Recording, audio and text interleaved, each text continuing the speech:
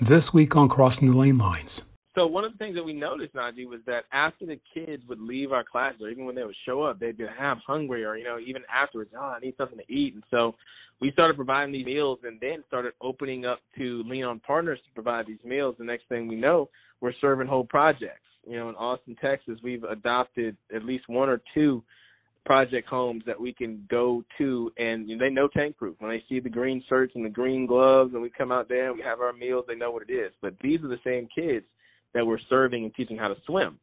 This is important because that builds long-term relationship, it builds long-term trust with the communities, and allows us to be able to serve them in a more consistent and effective manner.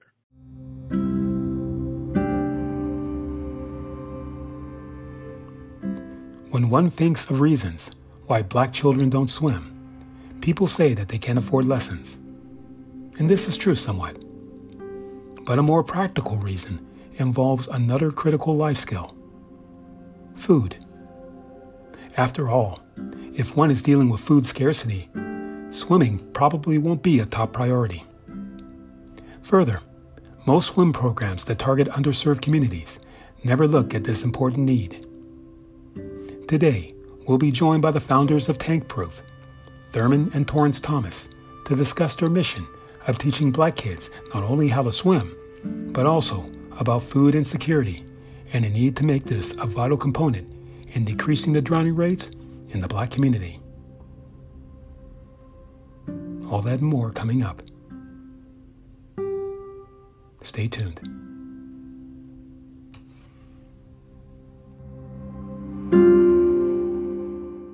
In San Francisco, this is Najee Ali, and you're listening to Crossing the Lane Lines.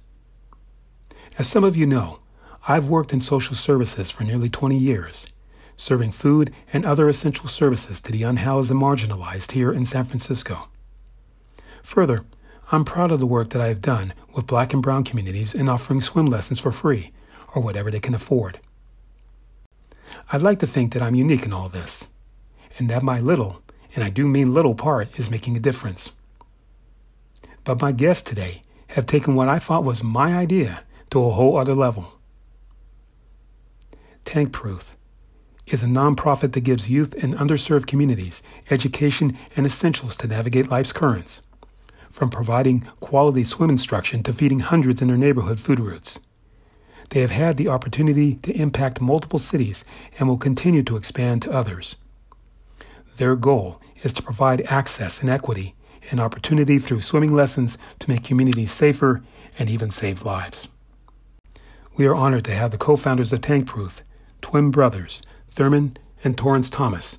Gentlemen, thank you so much for joining us today on Crossing the Lane Lines. Hey, thank you so much for having us, Najee. Thank you so much, Najee. It's an honor to have you both on the show. Torrance, let's begin with you. When did you first learn to swim, and what was the impetus to do so? Well, I first learned to swim when I was around 10 years old, and it was really the catalyst that got us into the water was really the near drowning incident that my brother almost had maybe a few weeks before. And it was, during the summertime, kids are, doing their thing like usual. And, luckily for him, someone got in and was able to rescue him. But immediately after that, fortunately, our mom was like, well, look, no matter what we got to do, we're going to figure this out, but we got to make sure you're all safe. So immediately after that, we started taking swimming lessons. I'm just curious, what motivated you to found this amazing organization? What was the inspiration for doing so? So Tank Proof was really I call it like a spark idea. And it's one of those things that for those that are familiar with our background and know a little bit about us, they know that, we're creatives and artists by trade. And 10 years ago, that was our still lane of, occupation and work. We got inspired by a Live 8 concert from back in the day. It was like this big production they used to put on that the proceeds from that huge concert would benefit some cause. And this year it was benefiting AIDS in Africa. And we saw this concept and it really kind of got our minds brewing in the direction of what can we do for our own area, our own space, our own city? Is there something that we can do to utilize our own giftings to provide value to the people that are around us. Because for us as artists, we would look around and see artists much larger than we were at the time. And just seeing the things that they weren't doing was kind of disheartening. So just kind of decided to take matters into our own hands. Like, hey, what can we do? What can we do with the gifts and talents that we have to make our community better? And so literally we both kind of thought on it, gave it some time, some quiet time. And, lo and behold, the idea of swimming lessons just popped up. And because it was so random, it was so foreign. I mean, honestly, Najee, at the time, neither of us was Michael Phelps. Still ain't Michael Phelps. But, I mean, we maybe got in the water, once or twice a year at a pool party or something. And our aptitude was to the point enough where we could save our own lives, but not to the point where we were teaching people how to swim. So when this idea came, it was like, wow, okay. So then we did some research and found out that the stereotypes we had been hearing our whole lives had some factual truth to it. And then we started to dive into the reasons why, and those reasons go all the way back to slavery. And then, through our conversations and things like that, and that was the beginning of us educating ourselves about the rich history that Black people and Africans have with the water. And so we see this amazing history. We see the current status of things. We see why things are like that. And then we look at each other and be like, all right, what are we going to do about it? So from that point, we're like, okay, well, what can we do? How can we make this happen? We want to get kids swimming lessons. What do we do? So we went, we like to use what's in the house. So we use what's in the house. As artists, we know how to sell merch. We know how to push things onto our friends. We know how to get people excited about things. So we said, okay, we're going to design some specific merch, these tank tops, and then go towards helping get some kids, some Black kids, education, right? Swimming education to help make them drown-proof. We don't use the word drown-proof now, but we just used it back then. So we needed a name for this initiative. Didn't you have a name? We're writing on a whiteboard, literally brainstorming, trying to figure out a name for this. And tank tops, drown-proof, boom, tank-proof came up. We put those two words together. It sounded weird. It sounded memorable, and that's what we rolled with. So the first year we had a goal of selling enough tank tops to get 10 kids swimming lessons. We ended up blowing that out of the water. We sold enough to get 60 kids swimming lessons. And so the next year came around. We really weren't doing it again. We were just satisfied from the success of the first year. Like, wow, we did something. It felt good. And some of our friends asked, hey, y'all going to do that again? So we're like, oh, okay, sure, why not? So we did another tank top design and ended up doubling it from the year before, from 60 to 120. And we're like, wow, this is awesome. Next year, third year came around. We're like, hey, let's do it again. Did another tank top design. And then it was 60, 120. Then we went to 225 the third year. And so we're like, wow, it just keeps on exponentially growing. And then fourth year, it got to the point where we were kind of making some buzz around our hometown of Baton Rouge, Louisiana, and people wanted to donate to this directly, and they wanted their write-off. So they're like, hey, maybe you guys should look into being a 501c3. And we're like, we really didn't start this trying to start a whole business, because a nonprofit is a business, you know what I'm saying? And so, after giving it some thought, we were like, all right, sure, let's do it. Why not? Let's just see what happens. So we just did it, and at the time, it was really kind of fairly easy to do. We were able to get our 501c3 status, and we've been off to the races ever since, brother. I'm wondering if y'all can take us through how you go about teaching your kids to swim. What's the process in all this? Usually how we do it all starts with relationship. And for us, the main thing that we do is, and we actually tell our instructors that we work with that share the heart and passion of our organization, we tell them that, look, this is the most crucial phase because you have a stranger that has to trust you with their life. So they got to get to know you, and they got to get to know you quick. So we've helped build relationships super quickly. And secondly, from there, we start with the basics. Can you put your face in the water? And a lot of this first couple, part A, part B, part C of step one has to do with basic comfortability. Can we get you comfortable? What is your comfort level? And from there, we either increase that comfort or we then move on to some of the basics, from after that. And so from there, we start simple body technique, floating, utilizing our different, parts of our body, like our arms, and how do we use our arms specifically? And we use our legs. How do we use our legs? How do we use our feet? We then go into floating, but then, teach our kids to use the freestyle technique, but then floating on their back as well when they get taught for basic survival methods. And really floating is the basis of everything, too. If you don't know how to float, you can't do nothing. So we spend a lot of time making sure our kids are comfortable with floating. And then from there, the goal is to teach them all the techniques, and so the last day that they're able to jump into the water over their head and come to the surface, swim back to the edge, and get themselves out.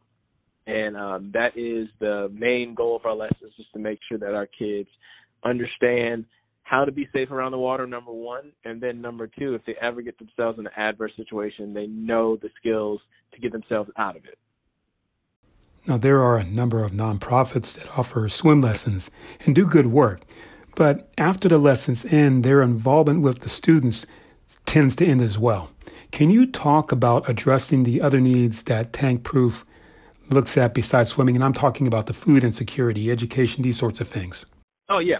So one of the things that we noticed, Najee, was that after the kids would leave our classes, or even when they would show up, they'd have hungry, or, even afterwards, I need something to eat. And so we started providing these meals, and then started opening up to lean on partners to provide these meals. The next thing we know, we're serving whole projects. In Austin, Texas, we've adopted at least one or two project homes that we can go to, and they know Tank Proof. When they see the green shirts and the green gloves, and we come out there and we have our meals, they know what it is. But these are the same kids that we're serving and teaching how to swim. This is important because that builds long-term relationships, it builds long-term trust with the communities, and allows us to be able to serve them in a more consistent and effective manner.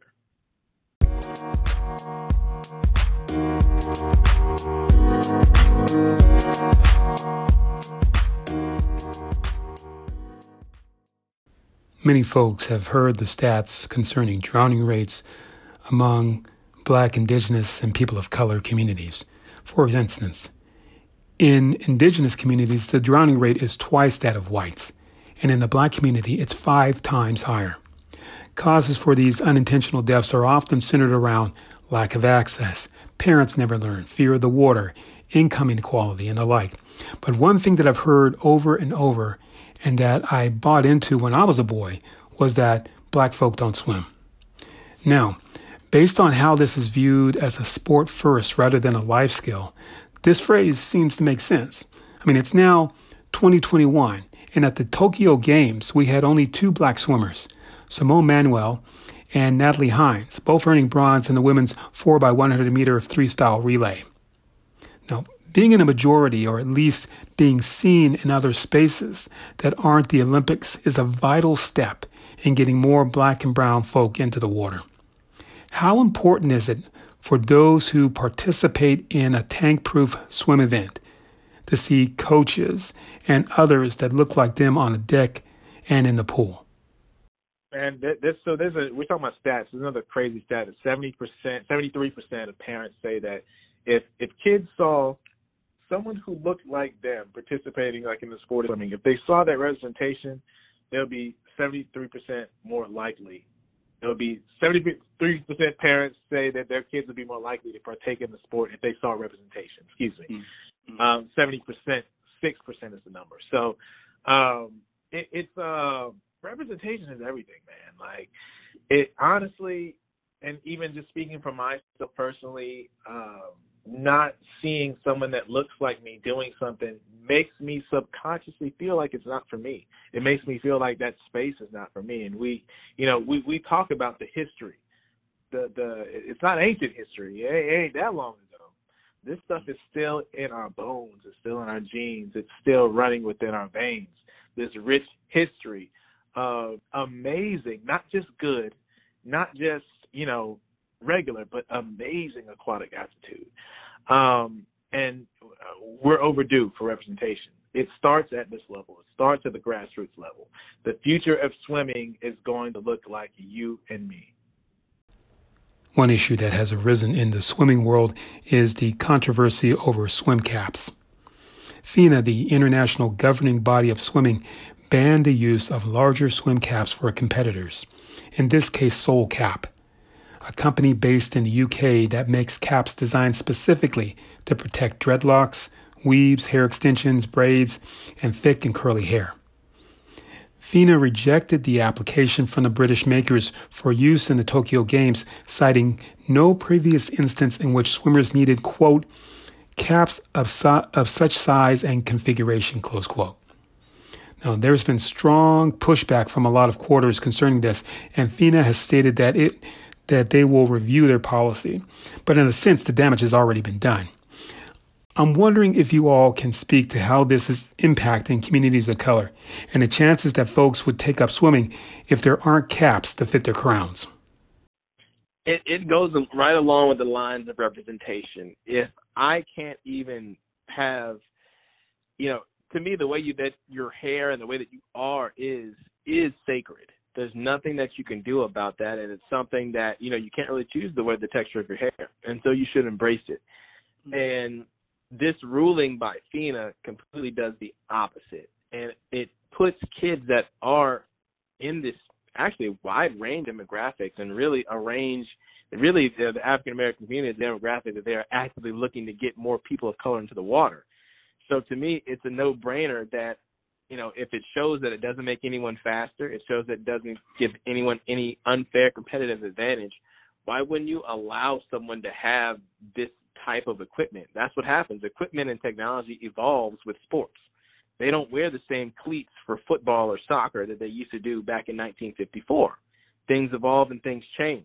And so to me, this is just another way that the sport can evolve, and it evolves to include more people. And it's something as simple as people that have, longer hair. It's not a big issue as well. The funny thing about it is, like, there's so many people that won't get a chance to access or won't have a desire to access water because of the simple thing. They don't know what to do with their hair. And, as an organization that teaches young black girls, it's an issue that comes up a lot. What do I do with my hair? Well, if we have these amazing soul caps, then we can allow our young women to have something that they can use to protect their hair and to keep it looking as great as possible. And that makes them more confident young women as well. Tank Proof has had numerous stories of success with folks learning how to swim. But one story sticks out in particular to me, and that is about a boy named Joseph, who I happened to see on a YouTube video on the Kelly Clarkson show that you two were both on. And you spoke about his amazing heroism. Can you walk us through what he was able to do as a result of learning to swim via Tank Proof?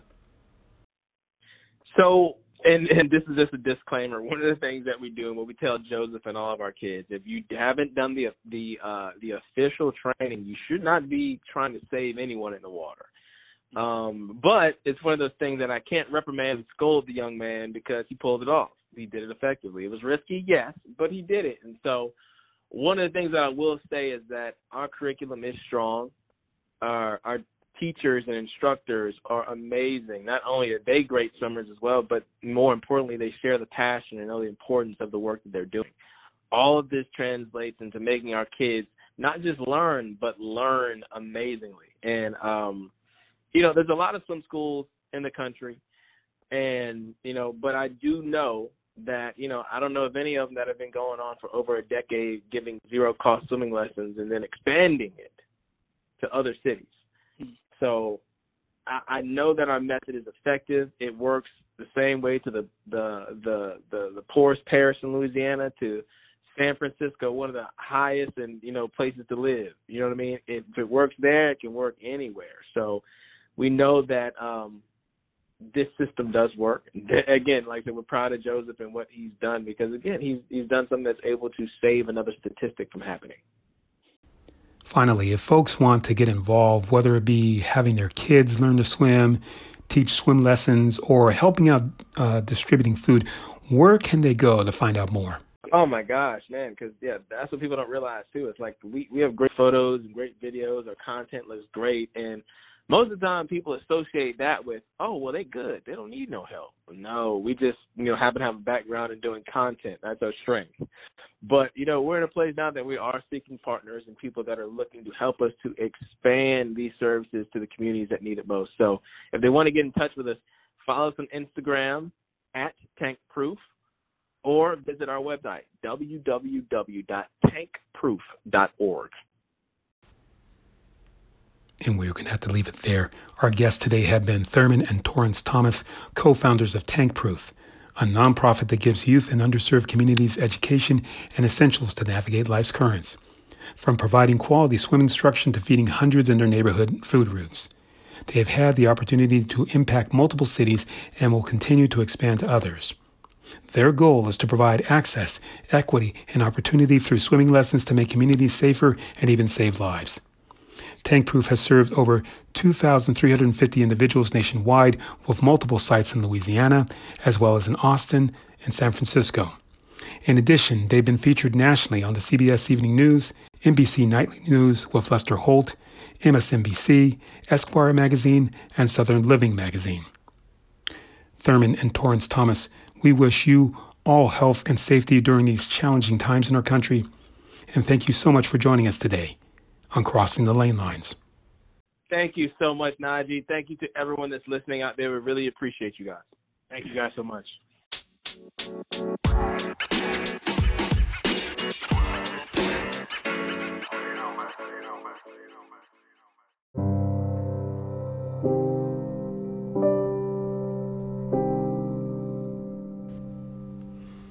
On October 11th, 1896, the crew on board the E.S. Newman, a 393-ton schooner, knew they were in trouble off the Outer Banks of Pea Island, North Carolina. Though there had been many storms in this section of the country during the month of October, many local fishermen stated that this storm was the worst any could remember in memory.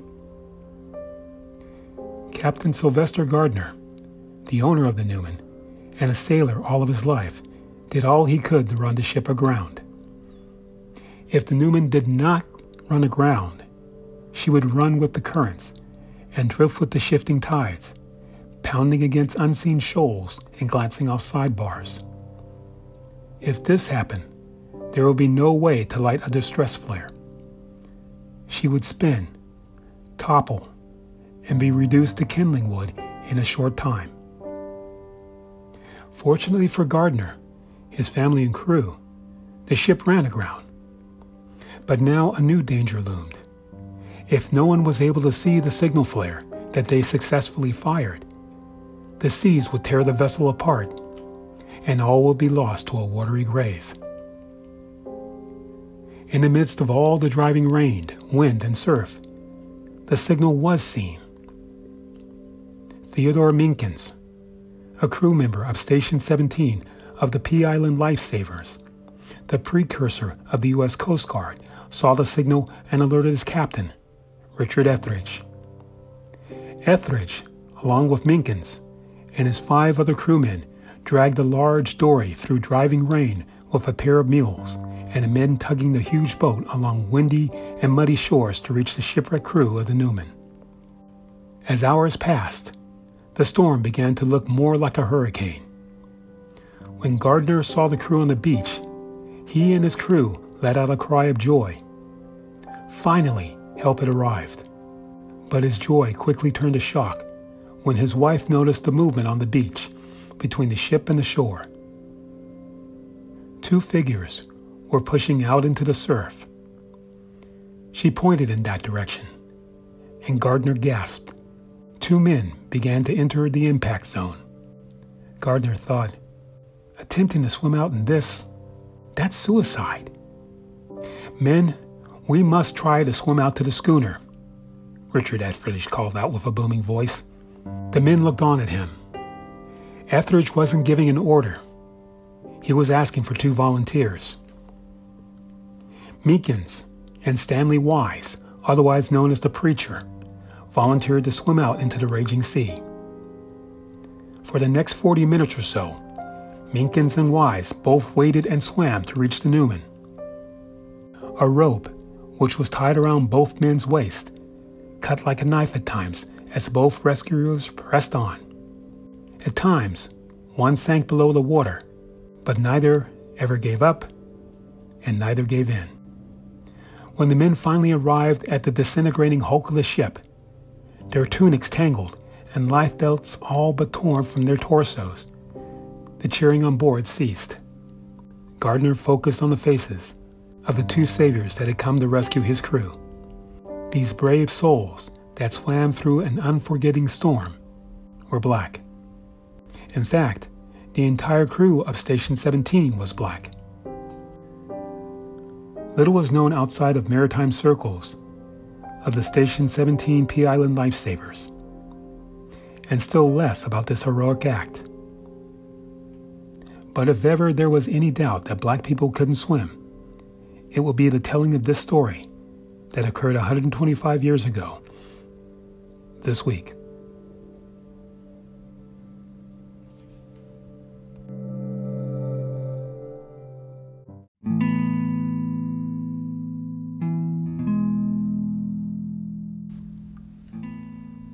You've been listening to Crossing the Lane Lines, which is produced by the Black Swim Collective at our studios in San Francisco, California.